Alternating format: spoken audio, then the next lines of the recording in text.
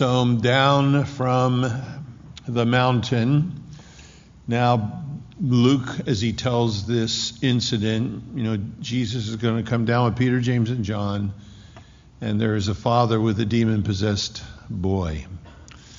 And it is remarkable. And then right after that, of course, there's an issue with the tax collectors wanting to know if Jesus is going to give tribute. So it's just like that, isn't it? You go from the mountaintop where you're amazed with what's going on back down to the valley with demons and tax collectors. It just never seems to change. And, the Lord, it's funny because Peter said, Lord, let us build 3 tabernacles here. But the mountaintop is never where we abide. God takes us to the mountaintop to invest in us because there are those down in the valley that are so broken and so empty. And so many of our lessons need to take place in the valley. It's like Valley 101, Valley 102. They're mandatory courses, not electives. And so our journey is one of mountains and valleys. It's interesting, it says of Israel of old that they had to learn that their God was the God of the mountains and of the valleys, that the unsaved people didn't believe that. So here's Jesus coming down from the Mount of Transfiguration. Peter, James, and John have seen him in his glory with Moses and Elijah. The Lord has told them not to say anything. You can imagine how hard that was, particularly for Peter. And they come down the mountain and they encounter now this scene of Bedlam with the scribes and his disciples and this demon-possessed boy. It says, and when they were come to the multitude, Luke says they were come down, there came to him a certain man kneeling down to him, if you can imagine, and saying, and evidently the disciples and the scribes are watching, Lord, he says, have mercy on my son. Dr. Luke says he's my only child. So he has no daughter, he has no other boys, he has this one boy. We never hear as we go through the passage, Matthew, Mark, or Luke, his mother and I, or back home, his mother. We don't know if he's a single dad, a single parent. I know many of you are. Many of you listening probably are. So here is this father, this one parent who brings his only child, and he says to Jesus, he is lunatic. Some of you may think that, but it was a different thing back here. He's lunatic, he's moonstruck. That was a sign of insanity in that day.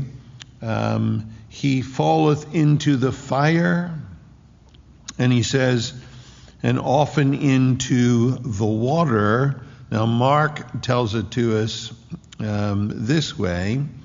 He says that, and one of the multitude answered, said, Master, I have brought unto thee my son, which hath a dumb spirit. He doesn't say lunatic there. And wheresoever he, the spirit, taketh him, he teareth him, and he foameth, and then he gnashes, he grinds his teeth, and he pineth away. And I spoke to your disciples, and they could not cast him out. Luke, the doctor, tells it to us this way. It says, behold, a man of the company cried out, saying, Master, I beseech thee, look upon my son, for he's my only child. And lo, a spirit taketh him, and he suddenly screams, he crieth out, and it teareth him, and he foameth again, and then bruising him, the spirit hardly departs from him. I came to your disciples, they couldn't handle him. So there's a story here. There's a father with this son. This son, it's told to us in Matthew, Mark, and Luke, is possessed, Mark says, a deaf and dumb spirit. Well, the spirit was able to hear Jesus when he told him to leave. But we don't know how often that is manifesting.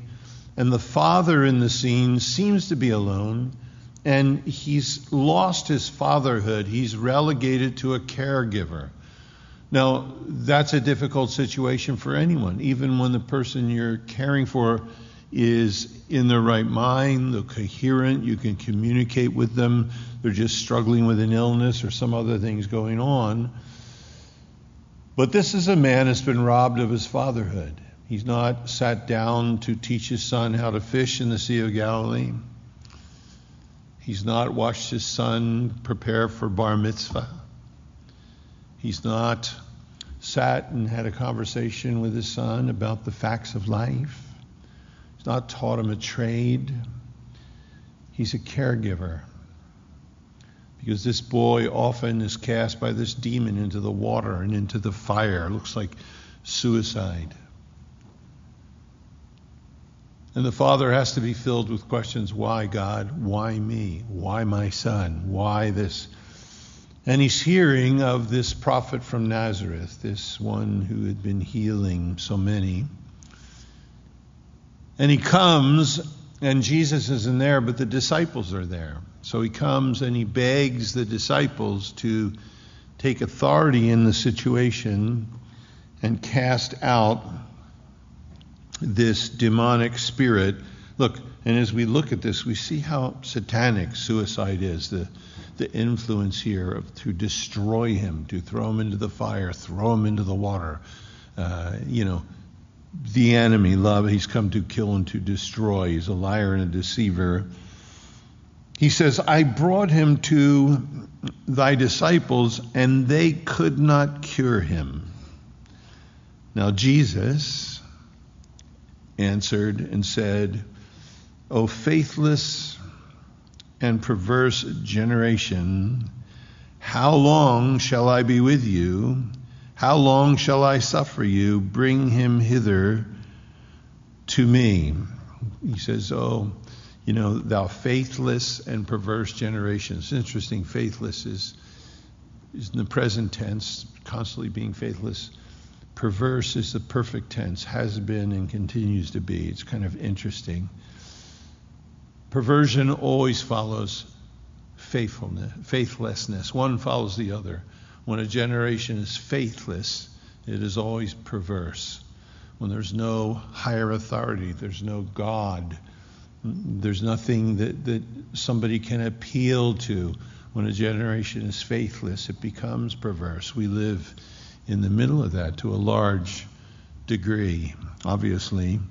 He says, O faithless and perverse generation, how long shall I be with you? How long shall I suffer you? Bring the child to me. So there's no help in religion. The scribes were there. They hadn't been able to do anything. They're probably watching the whole process here. And then the appeal is, bring the child to me. Look, for all of us struggling with teenagers or prodigals or our kids in one way or another, even in physical illness, behavioral, whatever it might be, taking them to church, taking them to religion, I'll send them to Christian school, they'll do the job for me. None of that is a reality. The goal is to get your kids to Jesus. That's the goal. The goal is to get your kids to Jesus. I look at parents that have miscarried or they've lost a babe, the SIDS or something, and you want to console those people. But on the other hand, I think to myself, well, the goal of every parent is to get their kid to heaven. Nothing else really matters in the long run. Whatever they accomplish, how much money they make, whether it be a sports star, whatever. The goal of that parent is to get that kid to heaven. And in one sense, those parents have succeeded in that respect, and that life is reserved and secure, and they have eternity with that child. This father is tormented in his situation. I think for all of us, the advice is bring our children to Jesus. And Jesus rebuked the devil, and he departed out of him, and the child was cured from that very hour. Mark tells us something wonderful. Jesus said, Thou dumb and deaf spirit, I charge thee, come out of him, and enter no more into him. So it wasn't like, the dad sees his kid act weird a week later and think, oh no, he's back. No. Jesus cured the kid. When he cures your kid is cured. He says, come out of him and enter no more into him. What a blessing. This father has that assurance. As this kid then, what was it like for him then? Because so often, how often had he tried to communicate? How often, and then all of a sudden that kid's eyes changed and he saw, this kid had company. He saw a different look. He saw a different spirit. How often had his love or his attempt to be a dad been interrupted and sabotaged and destroyed? And all of a sudden, what was it like for this dad, to look? And the eyes are looking back, to talk, and a voice is talking back, to embrace, and a son is embracing back, to say, I love you.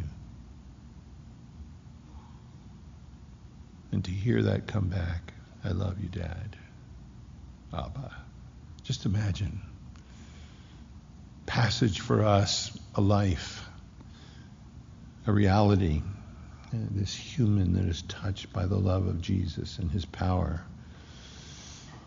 It says, then in verse 19, came the disciples to Jesus apart as they went aside, and they said, why could not we cast him out?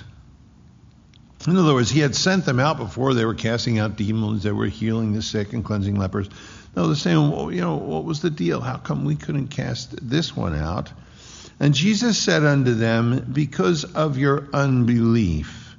For verily I say unto you, if you have faith as a grain of mustard seed, you shall say unto this mountain, remove hence yonder place, and it shall remove, and nothing shall be impossible to you. I'm sure as they hear him say that, they think of the book of Zechariah, where it says, then he answered and spake unto me, saying, this is the word of the Lord unto Zerubbabel, saying, not by might nor by power, but by my spirit, saith the Lord of hosts. Who art thou, O great mountain? Before Zerubbabel, thou shalt become a plain, and so forth. So it isn't as though they hadn't heard that before. Jesus is saying, now look, if you have faith as, not a literal grain of mustard seed, but if you have faith as a grain of mustard seed, I don't understand exactly all of what that means, because the Lord would speak that to me. I think of things, and you can think of things in your life. Lord, we prayed for that, it didn't change. Lord, why didn't I have the courage to do this? Or why didn't I have the words to say this when it happened? Or Lord, why? I seem powerless in this situation. And I think, he would say, look, he comes down from above. He was there in glory with Moses and Elijah. And yet he had come down and walk among us. He says, if you have faith of a grain of mustard seed, I do know this about a seed. And I was reminded this year because we were all locked down, so my wife may be planting a garden, But just looking at seeds again, one thing about a seed is it knows which way is up and it knows which way is down, somehow. And it looks for light instead of darkness. It responds to being watered as we should respond to the watering of the Word. And if we have faith, it doesn't matter that it's planted in this dirt. If we have faith, like a seed, it responds to light, it responds to nourishment, it responds to watering, it responds to growth. I think that's all we can expect. We can keep in his word, we can depend upon the power of his Spirit, we can understand that he's involved in our lives, that he left glory to come and walk among us, that he stoops down to the very needs in our lives. And wonderfully, I think he says, look, if you have faith as a grain of mustard seed, howbeit this, now this is interesting, verse 21. If you have a gloss that says some of the best manuscripts or oldest don't have this verse, that's baloney. It's easily attested for in old and accurate manuscripts. Howbeit this kind goeth not out but by prayer and fasting. This kind, this genos, this We know there are principalities and powers in this realm of darkness. Genos is a race. Genos is a family. Genos, the idea is a tribe. So he must be saying this particular kind of spirit. It's not one that's going to yield unless it's encountering someone who has a lifestyle of prayer and fasting, someone whose relationship is genuine. Look, prayer is what attaches us to the spiritual world, and fasting is what disattaches us to this world. And I know, look, some of us have diabetes, some of us has hypoglycemia, some of us, we can't fast. Well, you can fast from TV for a couple of days. That's a killer. Not these days, though. It's a blessing not to see what's on for a couple of days. You can fast from social media. You can fast from sugar. All right, Pastor Joe, I'm not coming anymore on Wednesday night. You can fast from ice cream for a couple. There are ways that we can practice some discipline, in giving ourselves to the Lord in prayer and just say, Lord, I want to take these few days away from this. And there's a place there. And he says this particular genos, this breed of demon, whatever it is, doesn't come out except, there's a lifestyle of this genuinely attached to heaven and less attached to this world.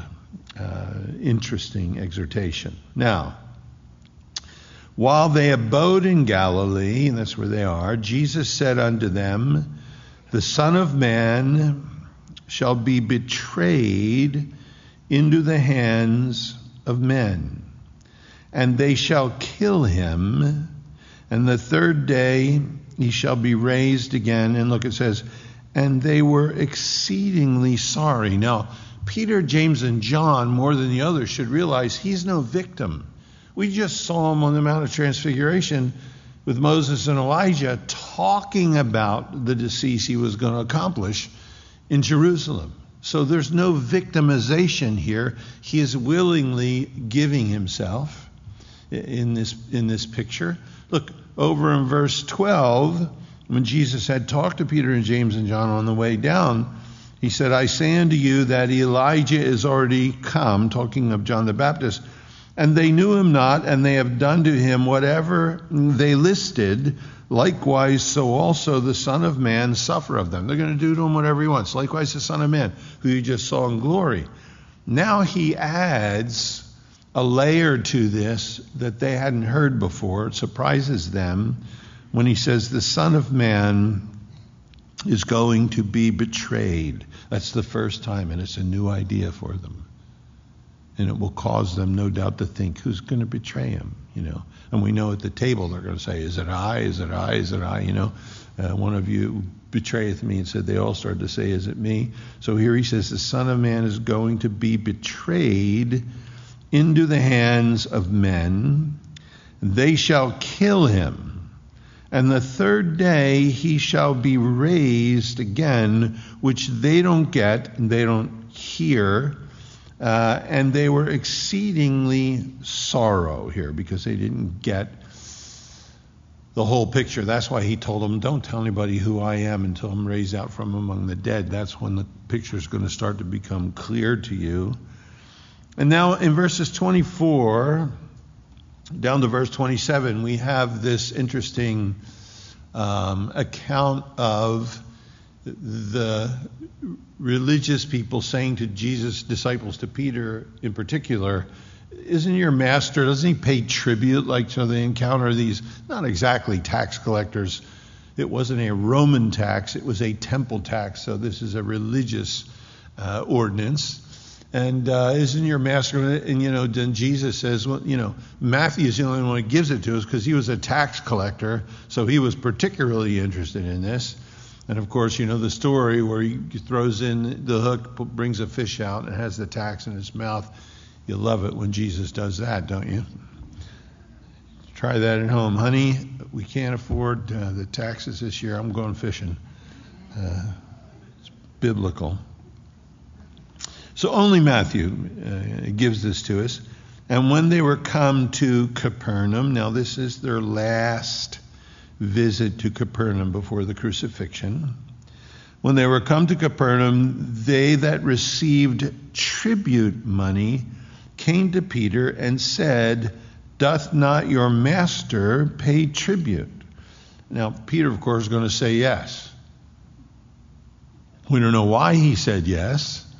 We know and Mark tells us in the Transfiguration, he said what he said because he didn't know what to say. Did he hear not know what to say, so he just said yes? Or did he know what to say and say yes? This is Peter. He's going to say something. Now, this is in regards to the tribute money. Look, I'll read a passage to you from Exodus.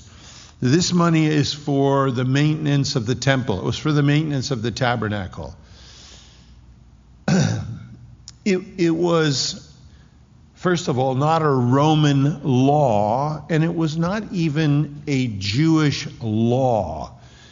So it couldn't really be enforced.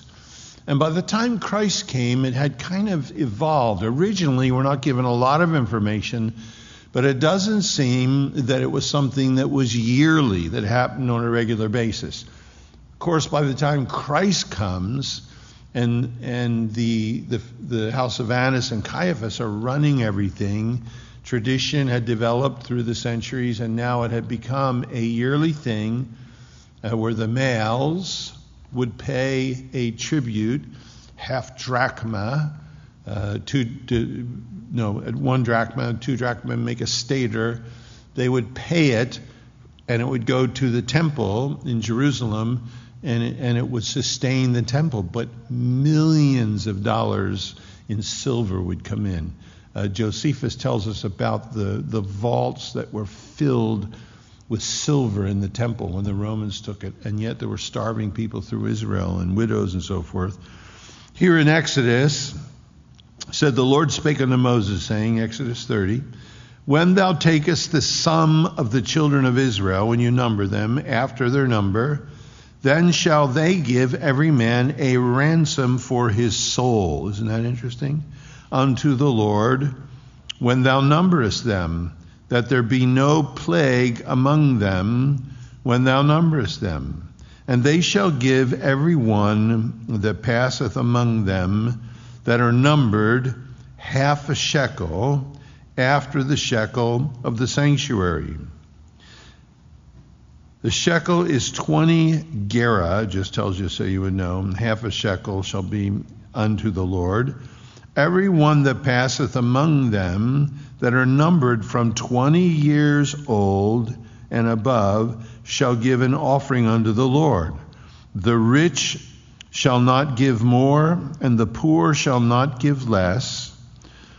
They are to give an offering unto the Lord to make an atonement for your souls, and thou shalt take the atonement money of the children of Israel, and thou shalt appoint it for the service of the tabernacle of the congregation, that it may be a memorial unto the children of Israel before the Lord, to make an atonement for your souls. So isn't it interesting? It says it's an atonement money.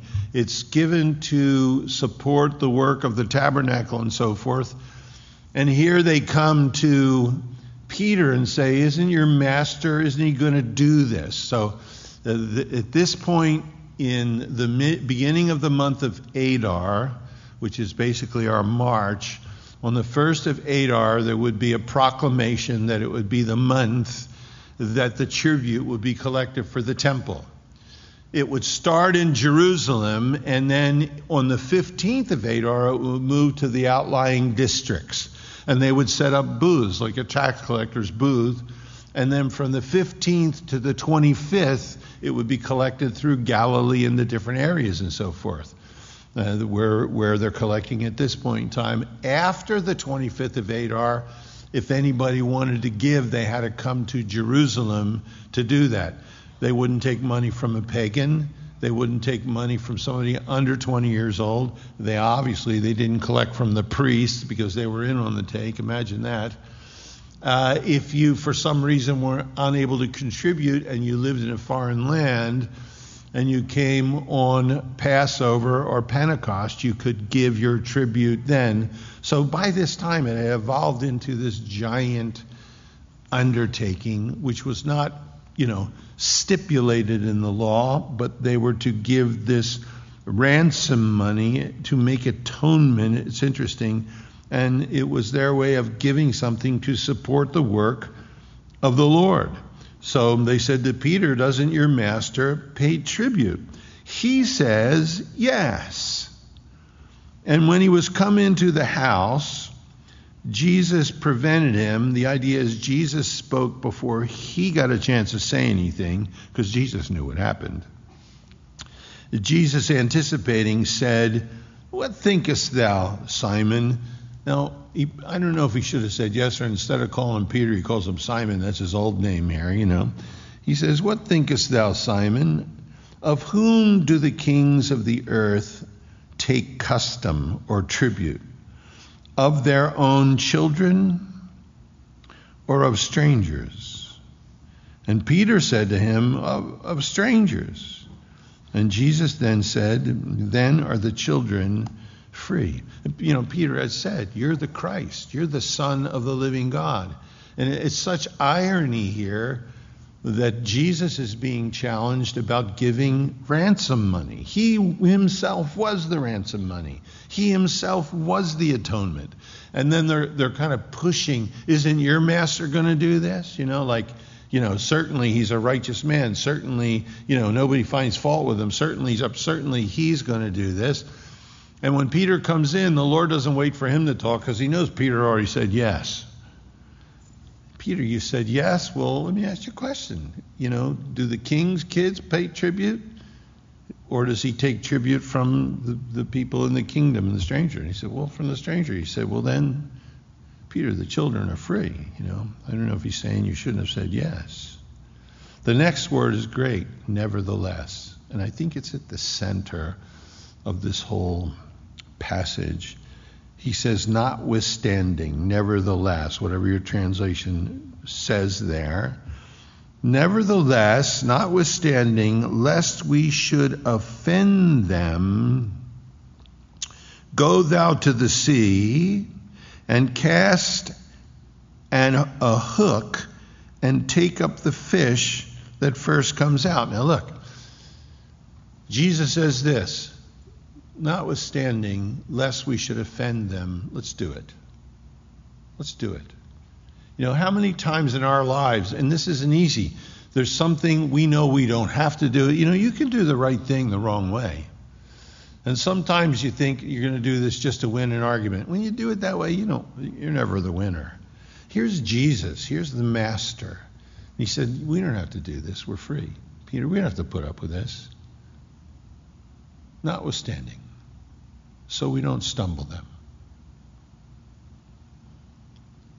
So that we don't put a stumbling block in front of them.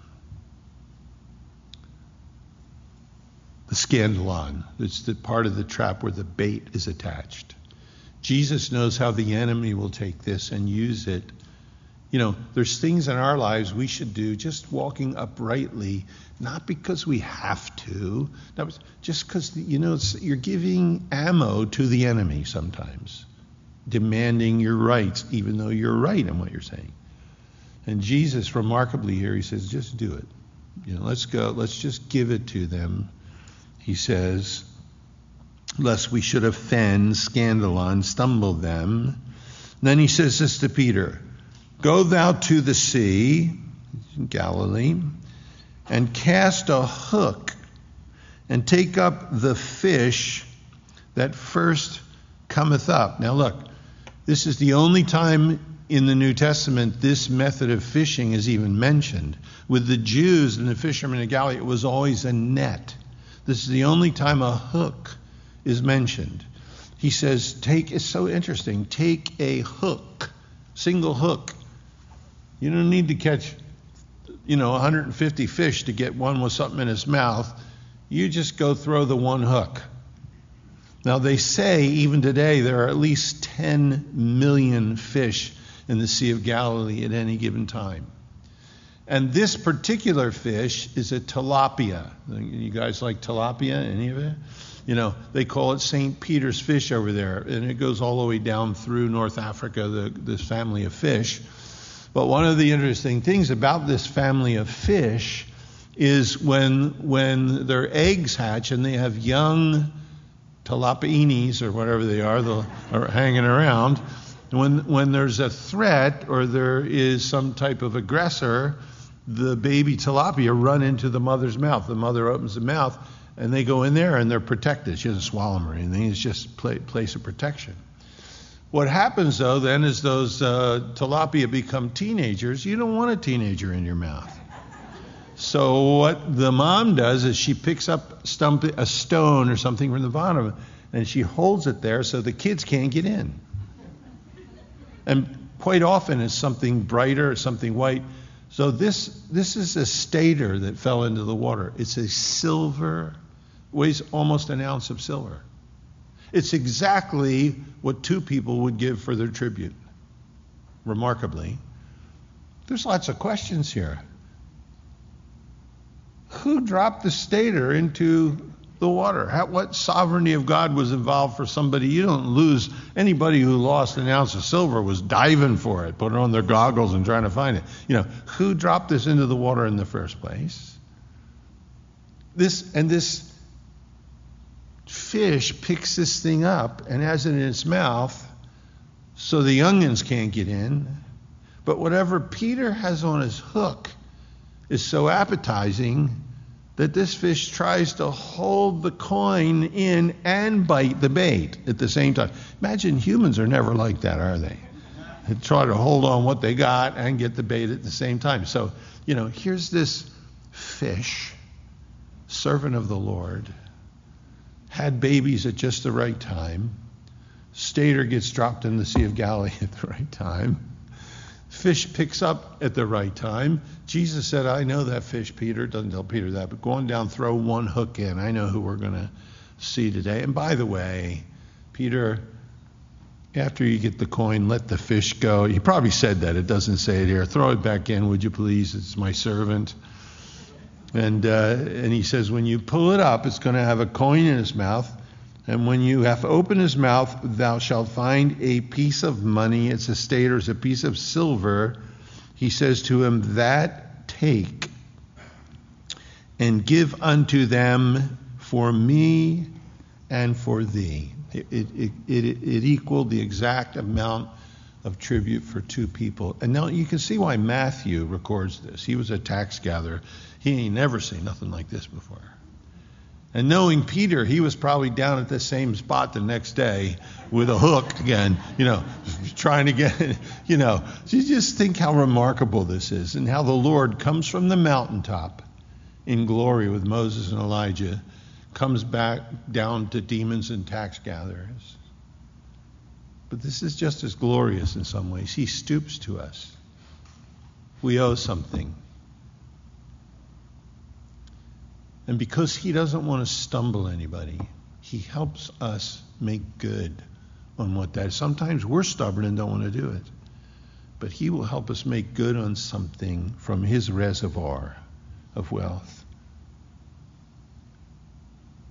Sometimes it's patience that we need. Sometimes here was this piece of silver. You know, isn't it amazing that he stoops all the way down to where we are? And he says, I'm the king. I don't have to pay. I'm the king's kid, not required of me. I feel that way in traffic sometimes. Somebody cuts me out, and I think, I'm the king's kid. You don't know who I am. If you did, you wouldn't cut me out. And I don't have to be nice right now. Yes, I do.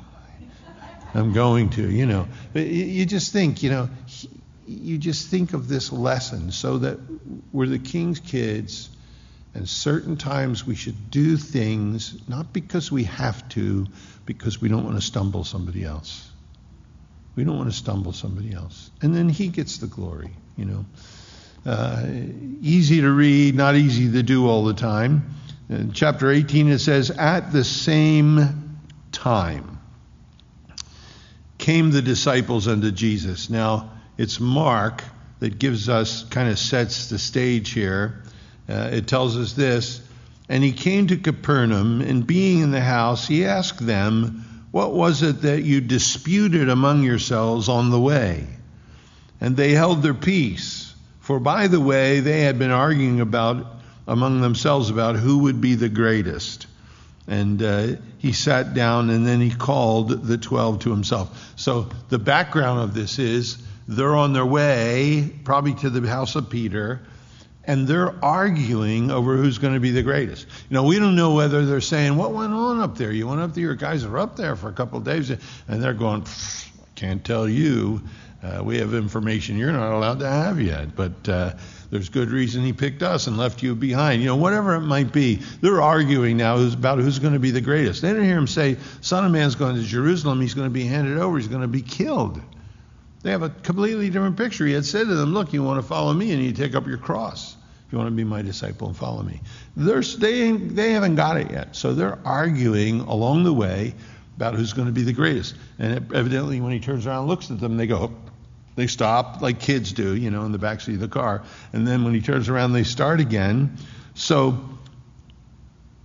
he then, at this time, the same time, the disciples then say to him, now the Greek is, "Who then is the greatest in the kingdom?" So no doubt they're responding to something he said.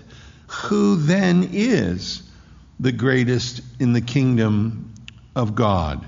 Look, people who are arguing in the church, in the kingdom, about being the greatest, they are the greatest. They're the greatest dividers. They're the greatest at sowing discord and division. People who are arguing for their position, or they're arguing over who's the greatest, are the greatest dividers. They're saying now, well, then who is the greatest? Who then is the greatest in the kingdom? And Jesus, I love this, he called a little child to him, and he set him in the midst of them. Now, Jesus called him, and evidently he came. He's on the mountain of glory. He comes down, and in his humanity, he's so inviting and so unpretentious that he can say to a little kid, "Come on over here." And the kid doesn't hesitate. He comes. And it says Jesus then takes him and sets him in the midst. He's going to say, "This is your example," because he's content where I placed him. I called him, he responded. When he responded, he took him and he put him somewhere. And the kid was content with where he was placed. That's the problem the disciples have, and that you and I have so much of the time. He's willing to be placed, the kid. He comes, remarkably. I love that. There's kids, there's a simplicity. They're still growing, they're dependent, they're submissive. The kid comes, and Jesus set him in the midst of them and said, "Verily, truly, I say unto thee, that except you be converted and become as," not childish, but childlike, "you become as little children, you shall not, is the way it's written, enter into the kingdom." Now, it's an interesting passage. He says, unless you're converted, that's a passive. That's not something they do. It's something that happens in their life, a genuine conversion. He's going to say to them, you're not going to see what you want. You're going to understand the kingdom. He says, and unless you're converted, aorist passive, once and for all, this happens to you, this conversion experience, it's the oime. There's no way you will never, ever enter into the kingdom of heaven. So it's a really interesting picture here. They're arguing about the greatest. They don't understand he's going to the cross. They haven't been listening to him. He puts a little kid there and he said, look, he said, unless you're converted. Isn't it wonderful we've been converted? I remember the night I was converted. Do you remember your spiritual birthday? I didn't enlist. I was drafted. And he changed my life. And I'm childish sometimes, and hopefully childlike. He says, except you be converted and become as little children, you will never, ever enter the kingdom of heaven. Whosoever therefore shall humble himself as this little child, the same is the greatest in the kingdom of heaven. You want to know who's the greatest in the kingdom of heaven? Is the one who yields to the king, the one who is yielded, who might give himself to the Lord. And whoso shall who receive one such little child. Now he said, unless you're converted and become as little children. So certainly there's something here Jesus is going to say about little children. Certainly the scripture talks about stumbling a child. But our context, you don't want to lose it. The little child is the person of the picture of the person that's been converted as well. As we go into this, he says, whosoever shall receive such little child in my name, he receives me. Look, that's true of kids, first of all. We're told in the Psalms, lo, children are a heritage of the Lord. The fruit of the womb is his reward. As arrows are in the hand of a mighty man, so are children of the youth. Happy is the man that hath his quiver full of them. Some of us quiver full was 1, some of us quiver full was 10, depending on the grace extended. He said, and then again he says, thy wife shall be as a fruitful vine by the sides of thine house, and thy children like olive plants round about thy table. Behold, that thus shall the man be blessed who feareth the Lord. So there's something very innate and something, very divine in the process. He doesn't say everybody has to be a parent. That's not what he's saying. Some people are given the ability to remain single. But he says there is something about children. He says he hates divorce in Malachi because he wants out of a marriage a godly seed, it says, the next generation to walk with him. The church is always one generation from extinction. So he says here, whosoever shall receive one such little child in my name, they receive me. He's so wrapped up in with the life of a new believer, with the life of a child. But, in contrast, whoso shall offend one of these little ones which believe in me, that's how the context he gives us. Whoever offends one of these little ones that believe in me, it would be better for him that a millstone were hanged around his neck and he were drowned in the depth of the sea. So, we don't expect this from, precious Jesus, meek and mild. He's more like the Godfather than Father God here. He says, whosoever shall offend with these little ones. Look, certainly new believers, people rip them off, people take advantage of them. He warns against that here. That person would think of doing that. And look at our culture. Look at what we're indoctrinating the next generation, children, into.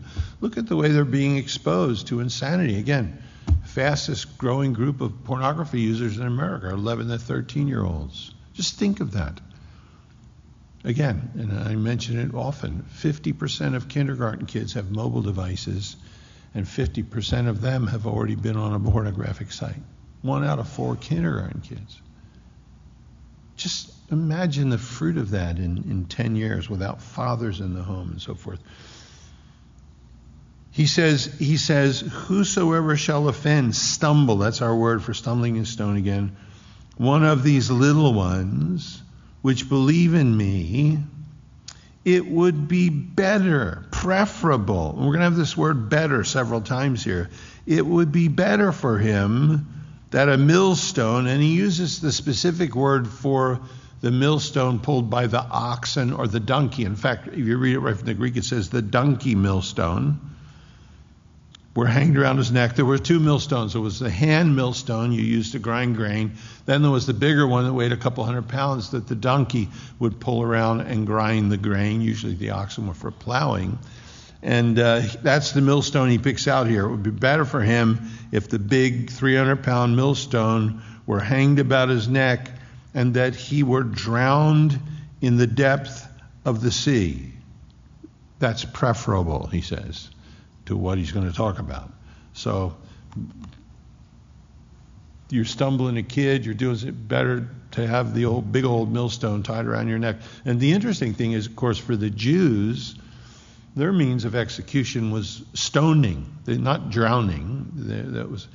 But in the world they lived, the Egyptians and the Greeks and the Phoenicians all did practice drowning.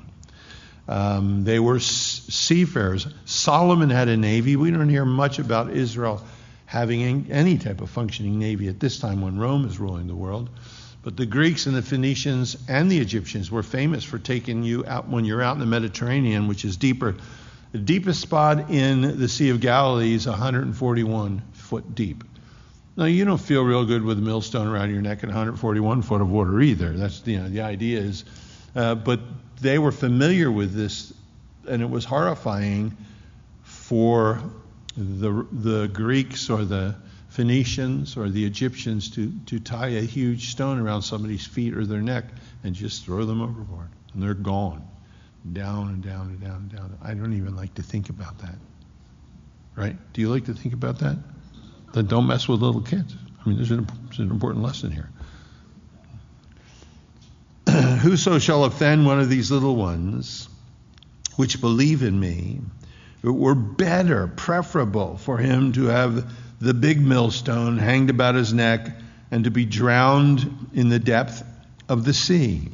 Woe unto the world because of offenses, scandalon, the bait they put on the trap, for it must needs be that offenses come. This is not my kingdom, this is the world, but woe to the world because of the way they offend and they destroy life. Look, all around us that goes on continually.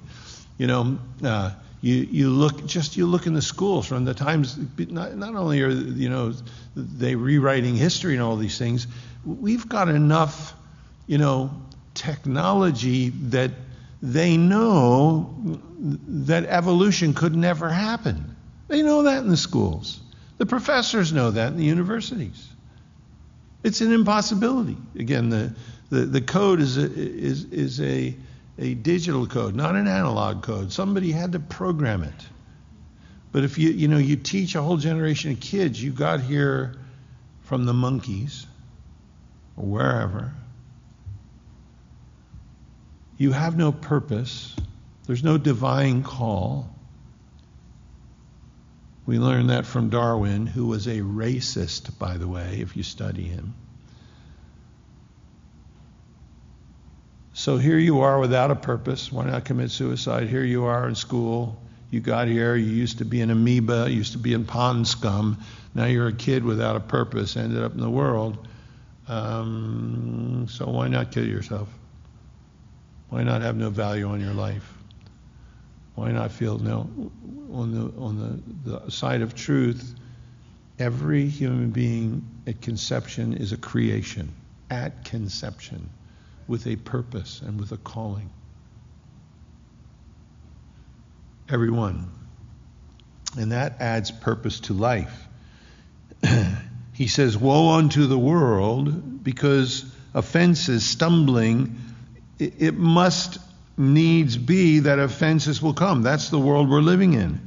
But then he brings it down to the individual. But woe to that man by whom the offenses come. It's a warning. Woe unto the man. Wherefore, if thy hand or thy foot offend thee, and these are imperatives, cut it off once and for all and throw it away from you once and for all. Get rid of it. Throw it away. For here's the next better. For it is better. Now it was better to have the millstone before. For it is better for thee to enter into life halt or maimed rather than having 2 hands or 2 feet to be cast into everlasting fire. Aionion, eternal fire. It talks about the eternal spirit, the eternal God. That's the idea here, being cast into eternal flames.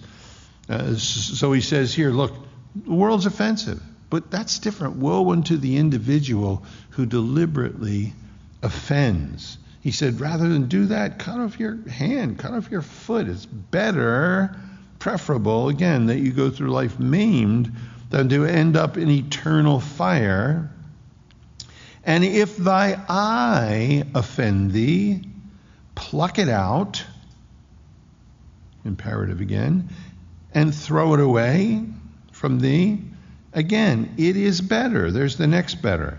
It is better for thee to enter into life with one eye rather than having two eyes to be cast into, now he says, hell fire, Gehenna, fire, eternal fire. Jesus never taught there was no such thing. He never taught annihilationism, that you cease to exist. In fact, Jesus, out of the 12 times in the New Testament that specifically talk about hell, 11 times it's Jesus. In fact, he did, people say it, it's true, he talked about hell more than he talked about heaven. Because he came to rescue. He understood how high the stakes were, and he came to do that. He says then, take heed that ye despise not one of these little ones, for I say unto you that in heaven their angels always do behold the face. So he's saying you have to understand there's divine involvement, these little ones. You know, I remember the story, I can't remember the pastor's name in England, but he had worked on planning a church. He had done it for a while. The church never got off the ground. You know, it never really went anywhere. And finally he talked to the organization and said, I'm going to retire when I hand in my resignation. They said, what are you talking about? And he said, I've labored here for all these years. I haven't seen a single salvation but little Jimmy Moffat.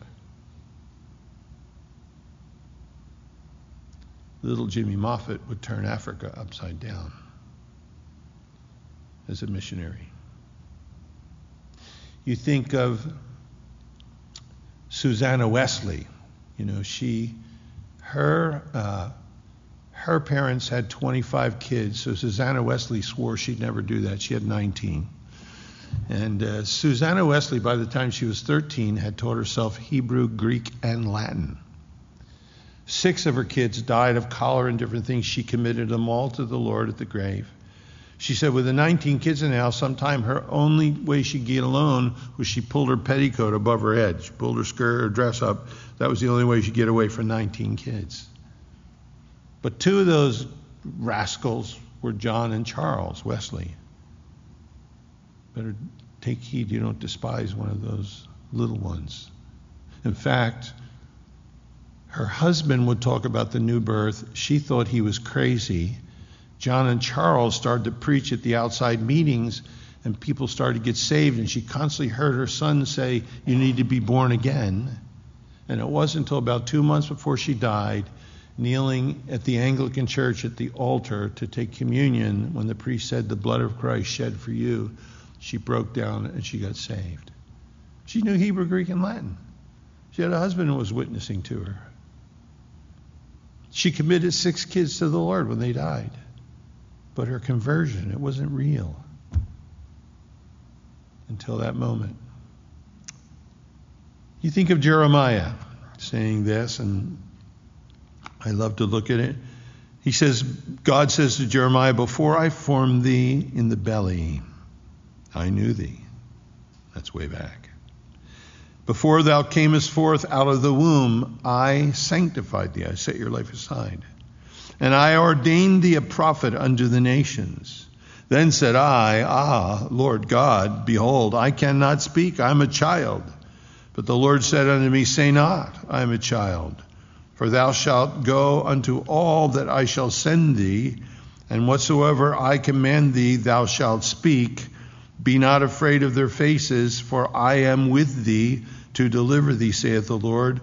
Then the Lord put forth his hand and touched my mouth, and the Lord said unto me, behold, I have put my words in thy mouth. He says, take heed you don't despise, because it's a little Spurgeon or a little Fanny Crosby or a little Wesley or a little Jimmy Moffat. God entrusts them to us. Our culture has lost the sense of that completely. We farm them out. We let them sit and watch nonsense and trash. And, who's taking the time? And it's wonderful for us as Christians to be able to do that, to teach them, songs from the time they're little, to have them singing Veggie Tales when they're 2 or something. I don't know. But just, Praise Baby, which is a mom saver. And just from the time they're little, to talk to them about the Lord and have them grow into those things and see them then come to that age of serving the Lord, And it's the same thing spiritually with the new believer, to take them, to raise them, to feed them, to nurture them, to pick them up and dust them off when they fall, and they will, because you do too. And he says, take heed to yourself that you despise not one of these little ones, he says.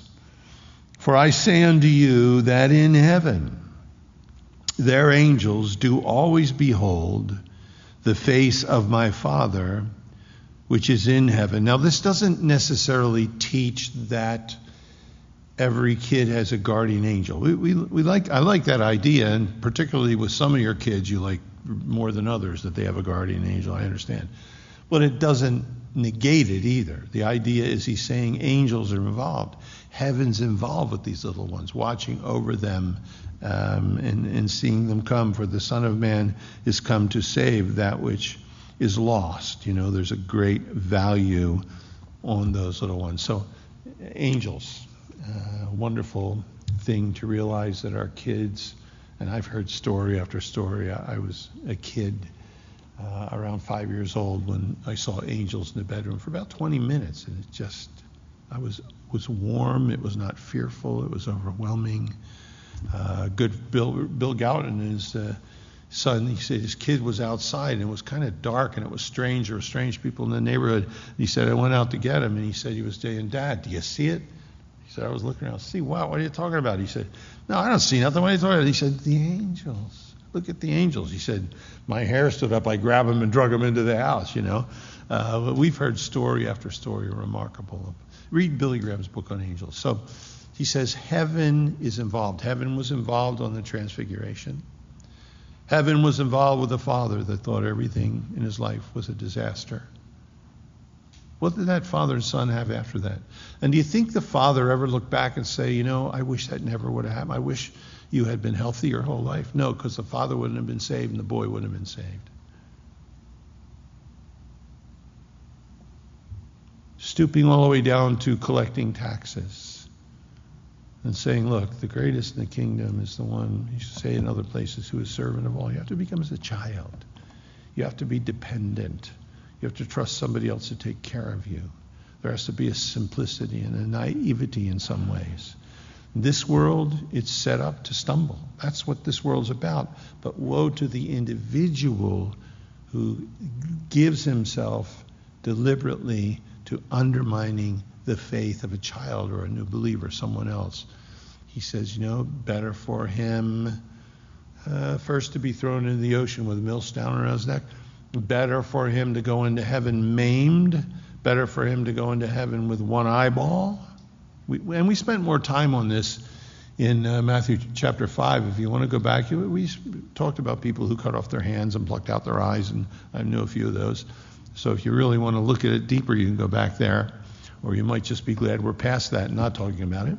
But, better for them to enter life maimed or with one eye than to face eternal fire, than to face the fire of Gehenna, which is literal. And he says, so be careful. You don't despise one of these little ones, because your Father set angels over them. Heaven's involved, watching their lives, caring for them, protecting them. Amen? You get a chance. They say, that Hebrew mothers, from the time a baby was old enough to nurse, which is right away, would be whispering the name of Jehovah into the ear of the babe. Jesus is sweeter than that. So parents do that now. Read ahead. Some great things ahead of us. If the Lord tarries, if he doesn't, that's better. You can talk to Matthew yourself. But be reading ahead as we move through here. Let's stand, let's pray together.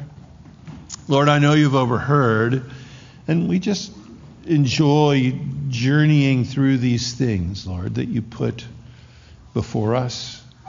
And Lord, those who have struggled, those who have, particularly, Lord, maybe somewhere else in the world or in the country or here in our own church that's had a very difficult role to play as a caregiver in the life of someone, a child or someone who's very needy, Lord, strengthen them, Lord. Remind them of these things, Lord, that you're near and that you care. Lord, those of us maybe that's struggling just to do something and we know we don't have to, and Lord, you have a nevertheless, a notwithstanding for that situation. We're much more selfish than you are, Lord. So help us when we come to those places. And Lord, grant us childlikeness in these days when it seems like we got to have everything together to survive as we watch the news, watch everything going on around us, Lord.